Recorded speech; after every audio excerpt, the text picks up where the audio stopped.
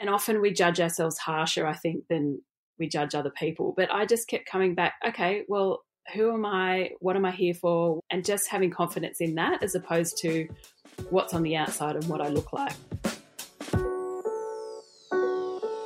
I'm Katrina Blowers and welcome to Claiming Your Confidence, the podcast. As a journalist, speaker and mentor, I know what it's like to have confidence, and I also know what it's like to have to find it again after having a panic attack live on television while reading the news. I've interviewed hundreds of high-profile people, and this is what I know for sure. We all suffer fear, imposter syndrome and self-doubt, no matter how shiny our life appears to be. So let's reframe the confidence conversation together and uncover the hacks and secrets to get more of it. Claiming your confidence starts now. Felicity Harley is one of the most recognised, awarded and loved magazine editors in Australia. Now she's poured her wisdom and warmth into a new book. It's all about finding clarity in the chaos and empowerment in the middle of our wonderfully messy lives. In this episode, you'll learn how to overcome the curse of perfectionism, the power of positive self-talk, and why having it all isn't all it's cracked up to be. Felicity also shares what it was like to join the WAGS Club after marrying the captain of Geelong, the confidence pressure of the Brownlow red carpet, and what it was really like to interview Beyonce. So let's claim our confidence with Felicity Harley. Felicity, thank you so much for joining me. I'm so excited for our chat. Oh, nice to be here. Thanks for having me. We should give people a bit of context that we went to school together back in the day in Canberra. We did, and you worked at Sports Girl, and you were cool working at Sports Girl, I remember. Yeah, well, I got to say, I somehow fluked that job because as a teenager working in Sports Girl, that was a pretty good gig to get. It was. I was always jealous of your amazing clothes that you always wore, Katrina, because I could never afford them because you worked there. The funny thing is that since then, our careers have taken like a similar-ish trajectory in that we both moved to Sydney, we've both followed our dream of working in the media. I've never asked you this, but when did you know that you wanted to be a journalist? Look, when I finished school, I actually enrolled to do arts because I wasn't quite sure of what I really wanted to do. And I went travelling for a year. And I think it was when I came back and I thought that I was really keen on being a journalist. Like I like this whole idea of journalism. And in hindsight, it was probably because of my addiction to magazines when I was a teenager, buying Dolly and Girlfriend when I was 15. And, I was just obsessed with those magazines. And so it was probably, I loved journalism, but I also loved the lifestyle side of journalism. So at uni, I was the one who was doing stories on, I went to a nudist camp and I went to a morgue and obviously going to uni in Canberra, everyone else was going to Parliament House to write their stories. And so I always knew that I was probably a bit left of centre in that way. But I probably that first year out of uni, I thought, yep, I want to be a journalist, but I want to be a lifestyle journalist. When I was at uni, because I did my first year in Bathurst and then I came back to Canberra to finish my journalism degree, and we had to do these radio documentaries, and everyone else, as you say, they were doing all the serious stuff. I went to a sex shop in Fyshwick and did one on a night, like looking at the peep shows and who went in there and what the women were like who worked inside the peep show booth. And I think my lecturer was truly shocked. But yeah. And I hear some politicians used to go through there, so you probably you might have got a good scoop. blending the two, what Canberra is best known for, sex shops and politics. Yeah. So your first job, how did you get that? Well, my first job was at Girlfriend magazine. It was in my final semester at uni. I just saw it advertised in the paper, and I just thought, you know what, I may as well apply for it. Who knows? I just have to do it. Like if I don't do it, I will question. At least I'll get an interview. If I don't get an interview, at least I've had practice applying for the job. I'll just give it a go. I'll put my hand up. And I got an interview. I did this. Actually, I was dating a graphic designer at the time, and we made up a little mini magazine. Good move. Rather than just a white 2-page piece of paper. So I suppose I just thought, okay, how am I going to stand out? How am I going to get their attention straight off the bat? And I did. And I went for the interview in Sydney, drove up from Canberra and went for the interview and I got the job. So that was how I got my first job at Girlfriend magazine, and I was entertainment editor. That is amazing. So straight away, you would have been interviewing really famous people. Oh, yeah, that was Girlfriend magazine was an amazing job for when I think I was about 22, and it was like a dream for about 3 years. I worked there for about 3 years. I interviewed everyone from Beyonce to Britney to the Backstreet Boys. And you've got to remember, this was the time when boy bands were huge. Everyone was going nuts about NSYNC. I interviewed Robbie Williams. I'm trying to think, J-Lo, loads and loads of people. And often I'd sit there in interviews and think, how did I just get here? Like last year I was sitting in tutorials, and this year I'm interviewing these famous people. So it was lots of fun, a great experience, and a great lesson in confidence, really. Yeah, and I want to come back a bit later to your interview with Beyonce, because you write about that in your new book. Congratulations, which is called Thank you. Balance and Other BS, which I honestly couldn't put it down. I've just finished reading it, and I have already referred it to quite a few of my girlfriends because there's so many gems of wisdom in there. So we'll come back to that story about Beyonce a bit later. But I want to know, were there any other celebrity interviews that really stood out at that time? People who you thought were one way but were a different way in person? Absolutely. Look, at the end of the day, most of them were actually really nice people. Pink. I'm just trying to think. The women that really stood out or that I connected with were Pink, Gwen Stefani, and Beyonce. And I think because I went in thinking, oh my goodness, these are amazing superstars, and really they were genuinely nice people and treated me like they treat anyone. I think, it really taught me that you can, at the end of the day, all these people are just human, just like us. And you can get nice ones and you can get not very nice ones, and people that you connect with and others that you don't. And it's funny how short-sighted I think some of these celebrities are, in that I think perhaps they're not really mindful of, even though they look at us as being perhaps lowly journalists, we are going to repeat those stories because people ask us all the time, who's the nicest person you've interviewed, who's the biggest diva? And so it has a ripple effect for their reputation. It absolutely does. And you don't, and I've interviewed Pink a few times since, and a few of these people I've interviewed a number of times, and look, they wouldn't remember who I am, but talking to them again, it makes me want to cover them again. When I was editor of Women's Health, we stuck Pink on the cover a few times because she genuinely had an impact on me at the beginning of my career. So I wanted to help and support her. That's so interesting. Yeah. So from there, did you jump straight across, or were you poached to Cleo, or how did that job come up? Yeah, so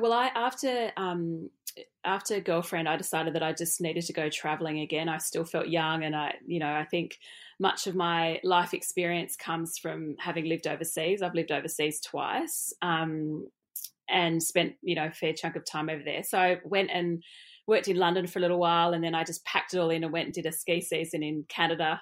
And then I came back and worked at Who for a year, and then I switched into... That's right. I forgot about that. Yeah. Threw Who in there.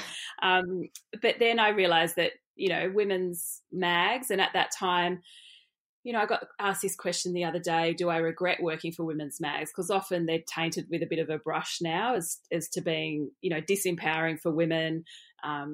But I enjoyed my time working for Cleo, and then I went to Cosmo. I worked under Mia and then Sarah Wilson at Cosmo, because I think at the time we believed that these magazines, there was some good things in these magazines. In hindsight, I think, we did make some poor decisions on certain, whether it be photoshopping or the messages we were selling to young women. But at the time, we genuinely believed that we were helping young women. So, yes, and then worked at Cosmo for 3 years as the deputy editor. So before going to Women's Health. So I've kind of done the rounds. I feel like I've worked for every single magazine, and I almost lived my life through magazines as I got older, as they became relevant to that period in my life. So yes, that is my career history. And your love of travel, your love of outdoors, you are incredibly gorgeous and always stylish. However, I wouldn't say that defines you. And I think when a lot of people think of the magazine industry, they think of that whole Devil Wears Prada type thing. Was it difficult to stay grounded in such a glossy world? Oh, that's very kind. Well, no, because I suppose I've always lived my life being clear on who I am and how, what sort of person I am on the inside. And don't get me wrong, it was, you'd walk into Park Street, 54 Park Street, which was still ACP back in the Kerry Packer days. And there was beautiful women walking in with amazing shoes and amazing clothes. And often I would think, oh man, I just can never look like that. Not often I wouldn't feel good enough to walk in that door. Or I didn't dress properly, or I didn't have the right shoes on or the right hair. But then I just kept reminding myself, no, who am I? Who am I? What am I doing? Why am I here for? What makes me tick? What enriches me? So I think I kept coming back to that when I didn't feel good enough, or that didn't work in my, when I felt, well, perhaps not confident in those situations. So that's probably how I dealt with that. Yeah, that's really interesting. We should add, as a bit of a side note, you picked up your husband while working on a magazine shoot. Tell us that story. Yes, that is a fun story. So I was at Cosmo at the time and deputy editor, and every year, see, this would never happen now. We did the hottest footballer shoot where, the men got their tops off and posed. I wish we still did it. Look, it was fun. It was a good fun. And I was working for Sarah Wilson, and if you don't know her, she's the I Quit Sugar guru at the time. And she said to me, oh, Fliss, you do that.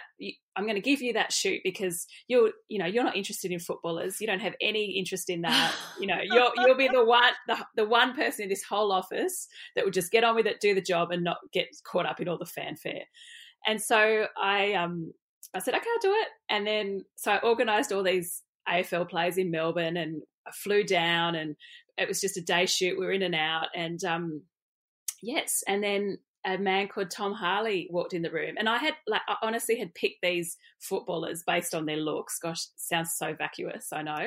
But picked them off the AFL club websites. I thought, oh yeah, he looks hot, he'll do. Yeah, he looks nice. He's a big star. He's a good footballer. So I had been to one AFL game. I'd seen the Swans play once before this.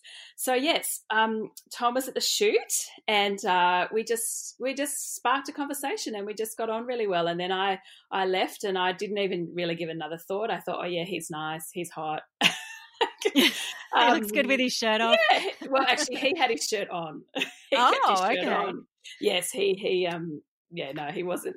He was like, there's one thing I don't want to do, take my shirt off. I said, okay, fine, put your hood on. That'll do. Yeah. And, so afterwards he texted me and he said, if you're ever in Melbourne, I'd love to catch up for a beer. Now, I hadn't been to Melbourne for 5 years. And I said, it's very nice, but I doubt it.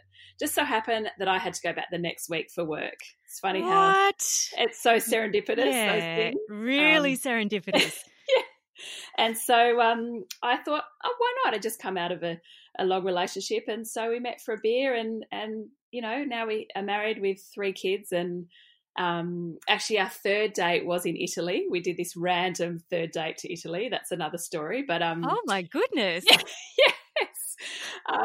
But now we are married with 3 children, and he lives in Sydney. And yes, I am very grateful to Cosmo that shoot, that it changed the projection of my life. And talk about, you said you'd been to one AFL game before that. I would say AFL is a pretty big part of your life now. Yes. So at the time, actually, it was after the year after we'd met. Tom went on to captain Geelong to 2 premierships, and then he moved up to Sydney, and he now is the CEO of the Swans. So I'd say that as part of our wedding vows, it was you must enjoy a lot of AFL. You must watch a lot of AFL. Your kids are going to play a lot of AFL. But thankfully, I do enjoy AFL. But I think also I can switch off AFL, and perhaps that's what Tom also likes, that I can dip into it, but I'm quite happy to switch it off as well. So, but I do love it, and I do say go Swans. Yes, yes. Now, speaking of confidence, that kind of, it wasn't just about being Tom's girlfriend. That kind of, you then had to enter a whole new world of, the WAGs Club, I guess, and also going to things like the Brownlows and dressing up, and you even hosted the Brownlow red carpet coverage one year. So how did you get the confidence? I suppose you'd already had a bit of experience with that in terms of working in women's magazines with a lot of very well-groomed women who do put a lot of focus on their outward appearance. But did you ever feel any pressure associated with that? Yeah, absolutely. I think, yes, 100%. I think that, that whole WAG world, and it's even amplified so much more since, Tom stopped playing with social media, but there is a pressure that comes with going to those events, that you want to look good. But I do think you can buy into it, and you can, or not. Like you can get caught up in it. You can get caught up in the whole shebang for the Brownlow, or you can choose to just lay low. But yeah, there was definitely times when, I was shaking with nerves before walking the red carpet at the Brownlow. But I just kept coming back to I think the biggest thing, I just reminded myself not to get caught up in what we look like, but to remember who I am. And, I'm definitely not the prettiest on the red carpet, or, if in that way I'm not, the most famous, or often, and often we judge ourselves harsher, I think, than, we judge other people. But I just kept coming back, okay, well, who am I? What am I here for? What can I, and just having confidence in that, as opposed to what's on the outside and what I look like. And when I hosted the red carpet one year, that was a really interesting lesson for me, because I interviewed lots of these young girls there was one girl in particular I remember. She just finished school, and she was so nervous, and she was worried about her tan, and and I was, as we were preparing for the interview, she was like, do I look okay? Is anything sticking out? Am I too brown? And I said, just forget all that, and try and focus on why you're here, and having confidence in who you are, and not about what you look like. And so I suppose that through that whole WAG thing, I just keep coming back to that. Yeah. And somehow I survived. It's funny that you were giving someone a pep talk on the mini confidence session on the red carpet. I know. Bet you weren't expecting that. No, I wasn't. And I think that, yeah, I will never forget that, because she was going out. I suppose it depends on, the player you're going out with. She was going out with a high profile player. And I think that, that comes back, the pep talk is a great thing, Katrina, is just giving. And one thing I learnt from Tom is that giving other people a pep talk is great, but also giving yourself a pep talk is also important. And I that is what I do a lot of the time, whether I walk onto the red carpet for the Brownlow, whether I go on TV, as I'm sure you do as well, whether I'm speaking or, whether I'm doing a podcast, just take a few moments to go, positive self-talk. I can do this. You've got it. Do your best. It might not be perfect. You can still do it. And I think that just kind of sets your energy and your sights straight, and off you go. That's only something that I've recently started doing, like in the last 2 to 3 years, funnily enough, because as I was saying to you before we pressed record on this, I was filling you in a bit about how I had my panic attack and how I used to think that confidence was my superpower. I just thought it was who I was, and I just took it for granted and never kind of questioned that it would ever go away. So it's not until I really lost it, and then I had to, all the things that I used to feel so confident in, like being in front of a camera or standing on stage talking to people. Now I give myself a good sort of 5 minutes before I do anything, even reading the news, which I do on a weekly basis now. But I still take that time to set my intention for how I want to show up for that bulletin. And the big thing for me is in conquering nerves, I've found, is to make it not about you, but about the audience. So I think about the stories that I'm telling, and lately they have not been good stories. No. There's been a lot of really distressing things in the news. So I set my intention for, I'm going to try and make people feel like no matter what's happening in the world, everything's still going to be okay. And I set my energy for being warm and relatable. And then I also visualize the actual thing going well. And that's been a game changer. And I know from reading your book, you say that you do a similar thing every time you go on TV or you give a talk. Yeah. I mean, I think that, confidence isn't a personality trait. And often we think it is. We think, oh, she's so confident and, it's something you're born with. But confidence it's a skill. It's like a tool, and it's something that you have to work on, you have to strengthen, and you have to try different strategies for you to see what will work. And that's a great strategy for you. And I'm like you before, say, I'm not going on Sunrise at the moment with COVID, but before COVID, when I go on TV, I, say you're going to do your best, just be in that moment, focus on being, focus on your energy, how you're feeling, portraying a friendly message. And I think that's so important.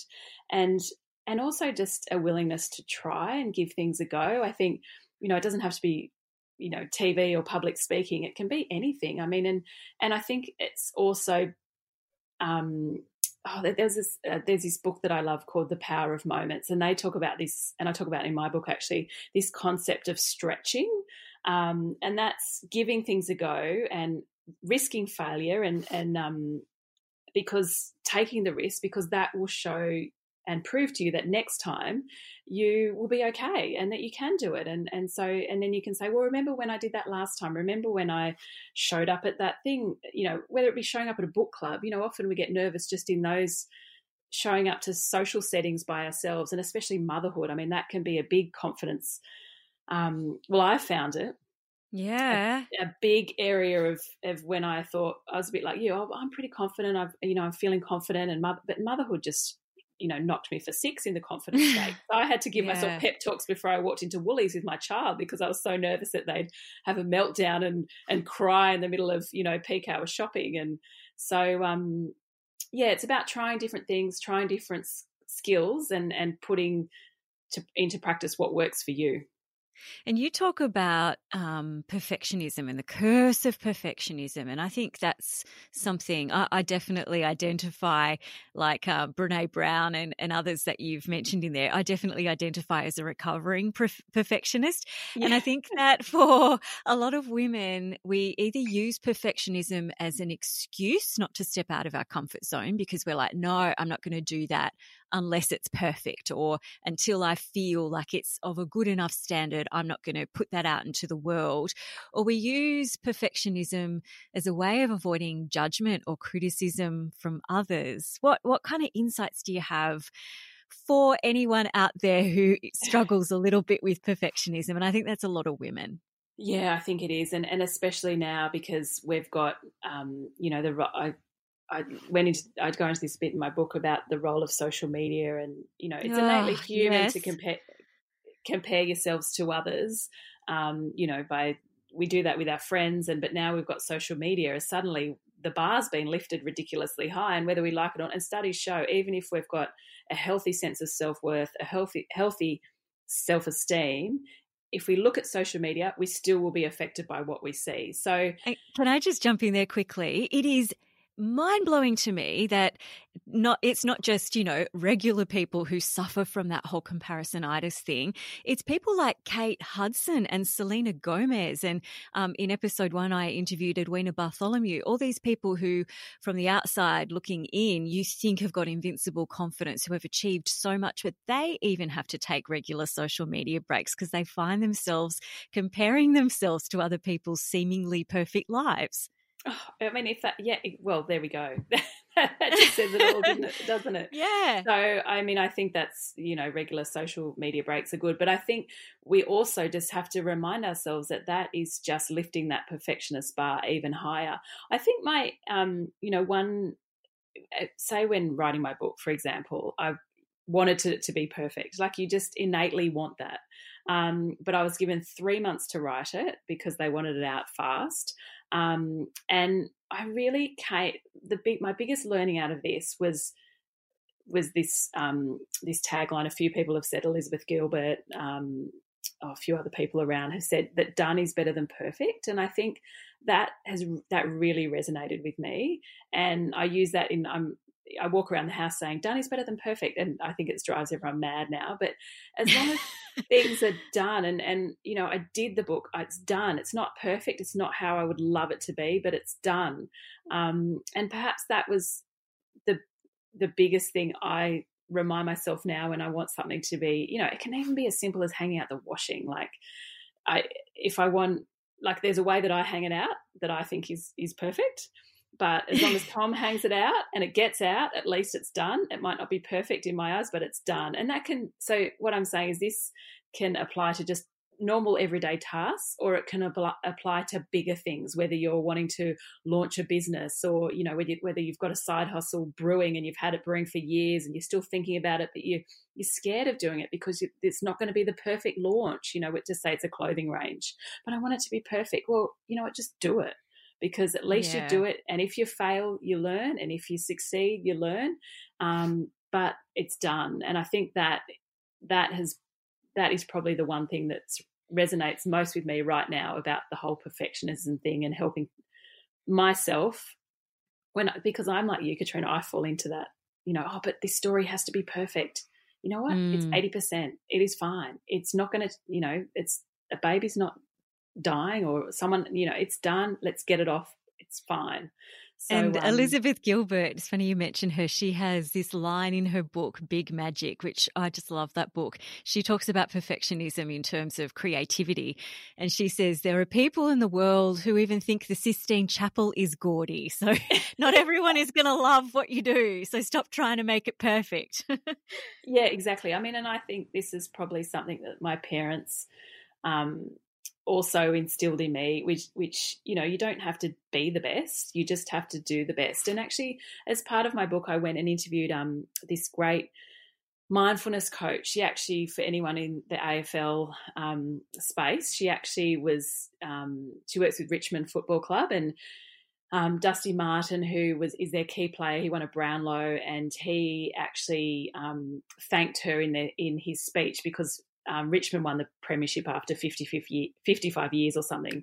And she was basically, she was the one who helped them get over the line. And so she's a psychotherapist by trade, but she talks a lot about bringing your A game and rather than your B game. She says a lot of the time when we turn up to something, when we do something, we're in our B game, we're always saying, oh, but I'm not doing this. I've got to do this. Oh, why am I doing this? Oh, I can't do this. I'm not good enough to do this. Whereas your A game, you flip your language and you say, I am going to do this. I can do this. I can, it's all I rather than, oh, I'm not. And I think, and she said that was basically what she went in with that. And she works with lots of sports people and business people, is more the, I can do this, just the positive self-talk as opposed to the already defeatist self-talk when you're doing it. bring your A You game. have to. It's funny because your inner critic. It's and as you say in the book, and as I've read before, your brain is hardwired towards negativity, right? And that stems back from caveman era where we're looking for threats in our environment. So it's a really hard thing to override, and you have to be super conscious and super mindful of it. What tips do you have of catching your inner critic early before you let that become an ongoing loop in your head? Yeah, it's hard, isn't it? And then you just, you're already you're already going into a bad space. I think, it is, as you know, it's confidence is a muscle. You have to keep using it. I try and ignore, or just bring my focus back to my strengths. What can I do in this moment? How can I do my best? And it's just catching yourself before you spiral out of control.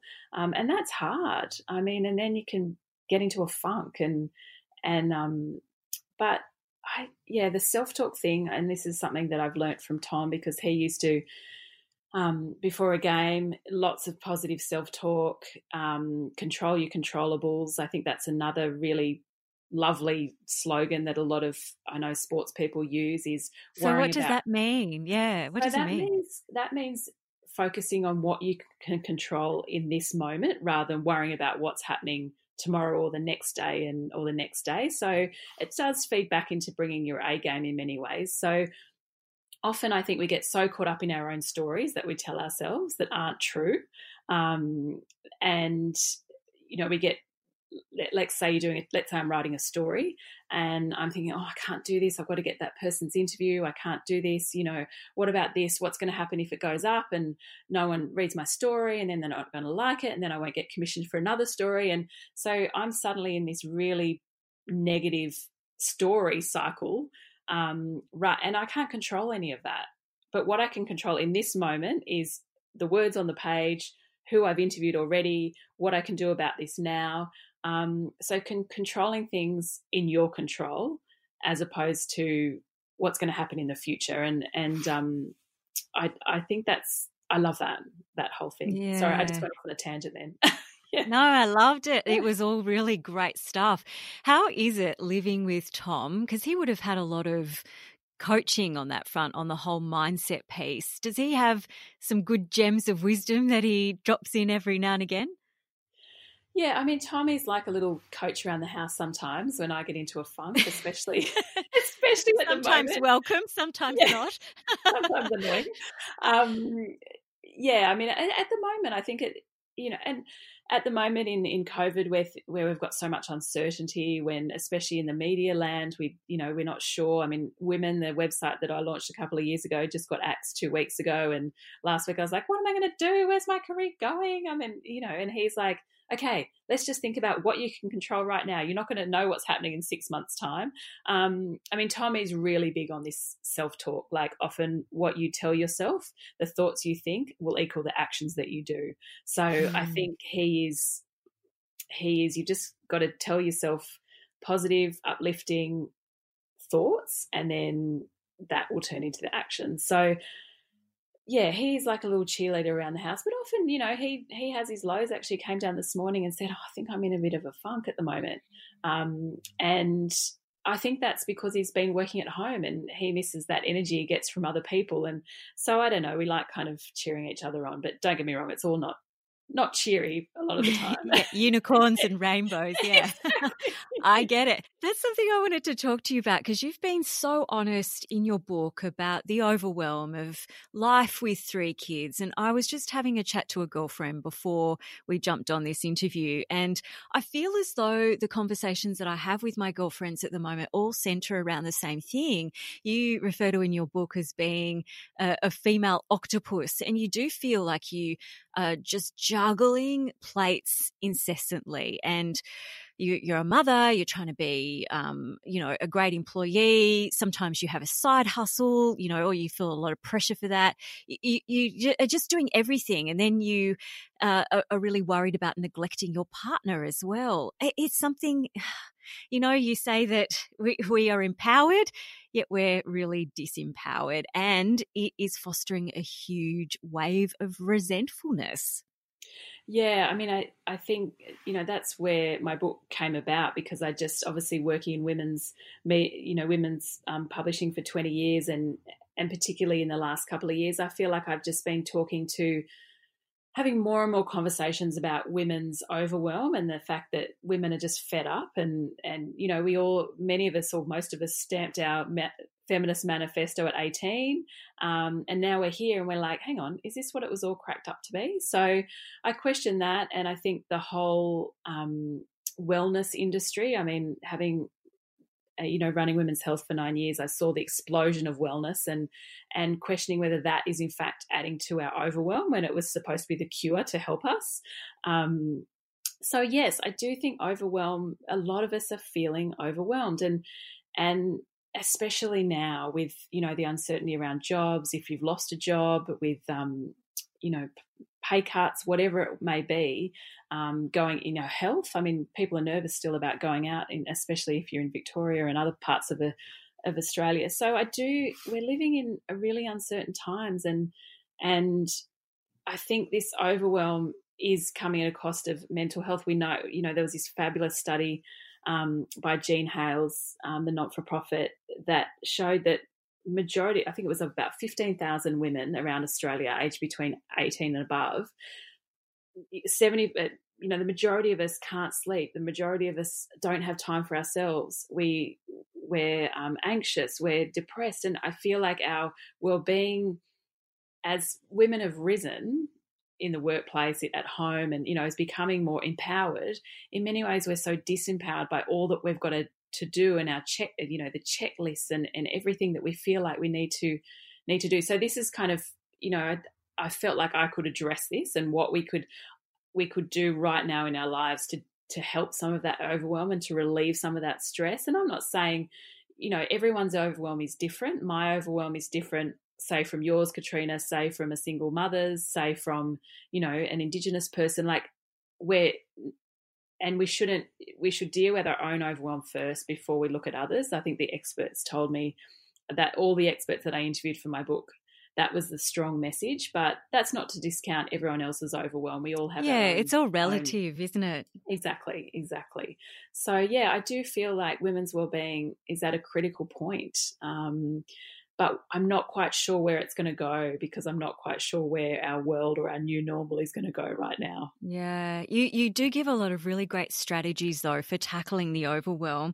One of them is confidence, and you've described confidence as a power tool to face overwhelm. And another thing that you put in there was some stats that women collated.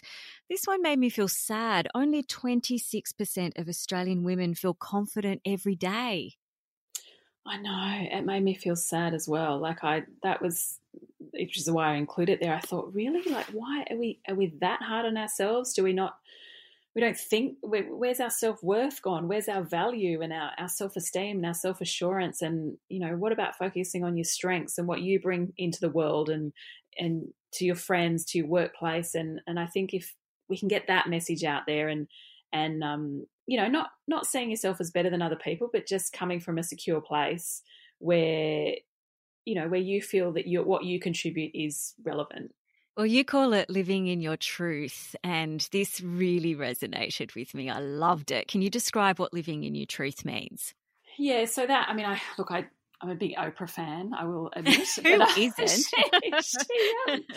She talked. I was around the Me Too movement time, and at the Oscars, she talked a lot about standing in your truth, and really that's just being really, we all know our values. I think we all know what our values are, but that is being really clear on your values at the particular time in your life. So. I probably touch base with mine every 6 months and think, okay, so what is my focus? And I think often I get caught up in having like a list of 15 values or 15 goals, but I think almost simplicity sometimes is key. And if you're really clear about what's important in your life right this moment, then I think it gives you power and confidence to say no, to put your boundaries up, to step back, to put your hand up when things aren't going well. And I think it's interesting actually, because I feel that I've been asked a question about this bit in the book so many times, and it's funny to see what's really resonated with people. And because it's funny, because you said, I think we all know our values, but actually I don't think many of us take the time out to sit there and really think about it. I just don't, because we're all so busy. We're just on the treadmill. And so sitting down, spending an hour getting really clear on what your values are, and then using it kind of like a roadmap for every decision. Like this is what you suggest. You use it as a filter through which to put those hard decisions or the things that you think you should do, which I feel, gosh, that's really hard, because there are so many things that come at us and we're like, I really should do this because it will advance my career, or I should do this because that person is relying on me.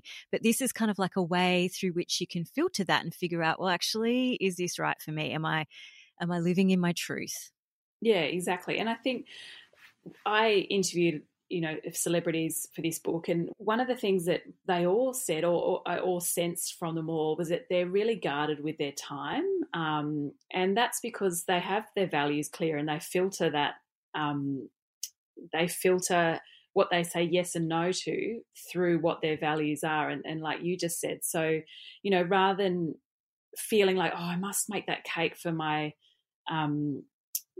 sister-in-law's baby shower, or I must go and do this and I must do that. They're like, well, no, I don't have to do that, because that's going to take away from the 3 hours that I have on Saturday morning to sit there and think about my values that I put aside. So I think as women, to deal with that overwhelm and to gain confidence is to be guarded with your time and give yourself some space to think about that, and some mental space. I think it's so important that we do take time out, whether from our day, week, month, every few months, just to really sit and think, be clear on your values, clear on, who you, and when it comes to confidence, write down what your strengths are and be clear about your strengths too, because we've all got them. Another thing that I tell people to do in my workshops is, we've all heard of gratitude journals and how amazing they are. And there's a lot of science to back that up in how it helps with a positive outlook.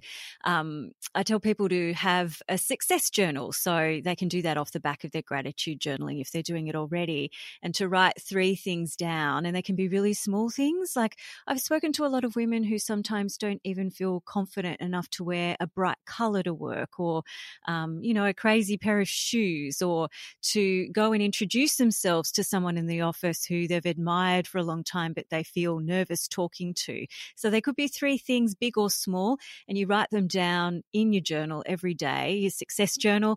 And that is a way of reprogramming your brain, which, as we said, is hardwired to negativity, and showing your brain evidence that you are that person who does those confident things. Yeah, I love that. What a great idea. I love that. That's awesome. Yeah, thanks. It's worked for me. There's actually we wrote a story when I was at Women's Health. It just reminded me of that when you were saying that, and it was called, instead of sitting at the beginning of the year writing, your goals or whatever you do, for the year, sit and write what they call is a nectar list, and that is sitting there and writing of your achievements of the past 12 months. Ah, yes. Yeah. So, and just celebrating what you actually did, or what you overcame, or your successes. And so that's a similar thing. Instead of writing, your resolution, your New Year's resolutions, write your nectar list. I actually do it. And I think it's a great way of thinking, yeah, I did that. Hey, yeah. I actually did that. Yeah. So similar thing, but yes, I like that success journal. Nice. Now, I want to go back now, because we are getting to the end of our time together. A lot of women look at this particular woman as being the queen of confidence, Beyonce. What was it like to actually meet her? And I know she has also gone public in how she hasn't always had it easy on the confidence front. Yes, I met. So I interviewed her first when I was at Girlfriend, and I loved her. It was Destiny's Child. She was fronting Destiny's Child. She was so lovely. I think she gave me a hug. I remember sitting on the vinyl couch. It was middle of summer. I was sweating profusely. So just be cool, Felicity, be cool. So disheveled, nervous, just a wreck. And she was so nice and awesome and cool and confident. And she was, I was nervous but she's since come out and said that she has struggled with confidence, and particularly when she had a child, she, struggled with being a mum, and I think that's what she is so good at, isn't she? She's just so authentic, and one of her famous quotes is, "Your self-worth is determined by you," and that one has stuck with me because you're the one who is going to change how you feel and how confident you are. And obviously, she's had to go through over a lot of hurdles in that space, and she was as cool as she looks. That's so good to hear. I love that. All right, I've got some rapid fire questions to throw at you now. And I know you've given us like literally hundreds of hacks during this interview. But if someone was to come to you and say that they were struggling with some self-confidence, what would be a quick go-to hack that you would give them for getting more of it in their life? I'd give them a big hug first. Yes. Even in these COVID times, I couldn't help myself. Quick fire. Okay, quick. I've got to think about this quick. I would just ask them to list 3 things that they think they're a bit like your success list, 3 things that they love about themselves and why. And then we could talk about that. That's beautiful. And then that already gets them in that positive mindset, which you absolutely need if you want to be more confident. All right. Now I'm going to put the link in the show notes for your amazing book. And I know you've referenced so many books in your book that are really great resources, but is there one book that you've read or a favourite inspirational quote that's helped you on your way in your confidence journey? I probably have to come back to that Done is Better Than Perfect. I think reading that, I think Liz Gilbert has got it in Big Magic, as we just talked about. It's in a few other books. That is the one for me. Done is Better Than Perfect. I want that on a T-shirt. They do. They have it. I found one, actually. Do they? Yeah. I'm getting it. Felt a bit weird walking around with that. I don't know.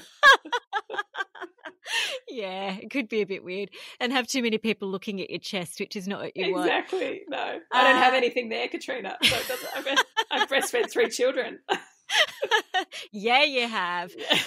Now, what do you do when you carve out some space in your life? And I know you're really mindful for doing this kind of thing, but what do you do for pure joy? Something that doesn't have an outcome attached to it or a goal, just something for joy for joy's sake. Joy for joy. I go snow skiing. That's my joy. Yeah, that would be Where's your favourite place to go? Oh, I have to say Whistler because that's where my sister lives, but obviously we can't go there right now. But yes, I actually went skiing just before I went to Aspen on a work trip just before all the country lockdown, and I stood at on top of the mountain, and I said to myself, "This is pure joy." And so I think that, and acknowledging that more, and I've learned to do that more in my life. Like I like yoga, that brings me joy. Obviously with being with my kids when they're all happy and cuddly and love me, that's joy.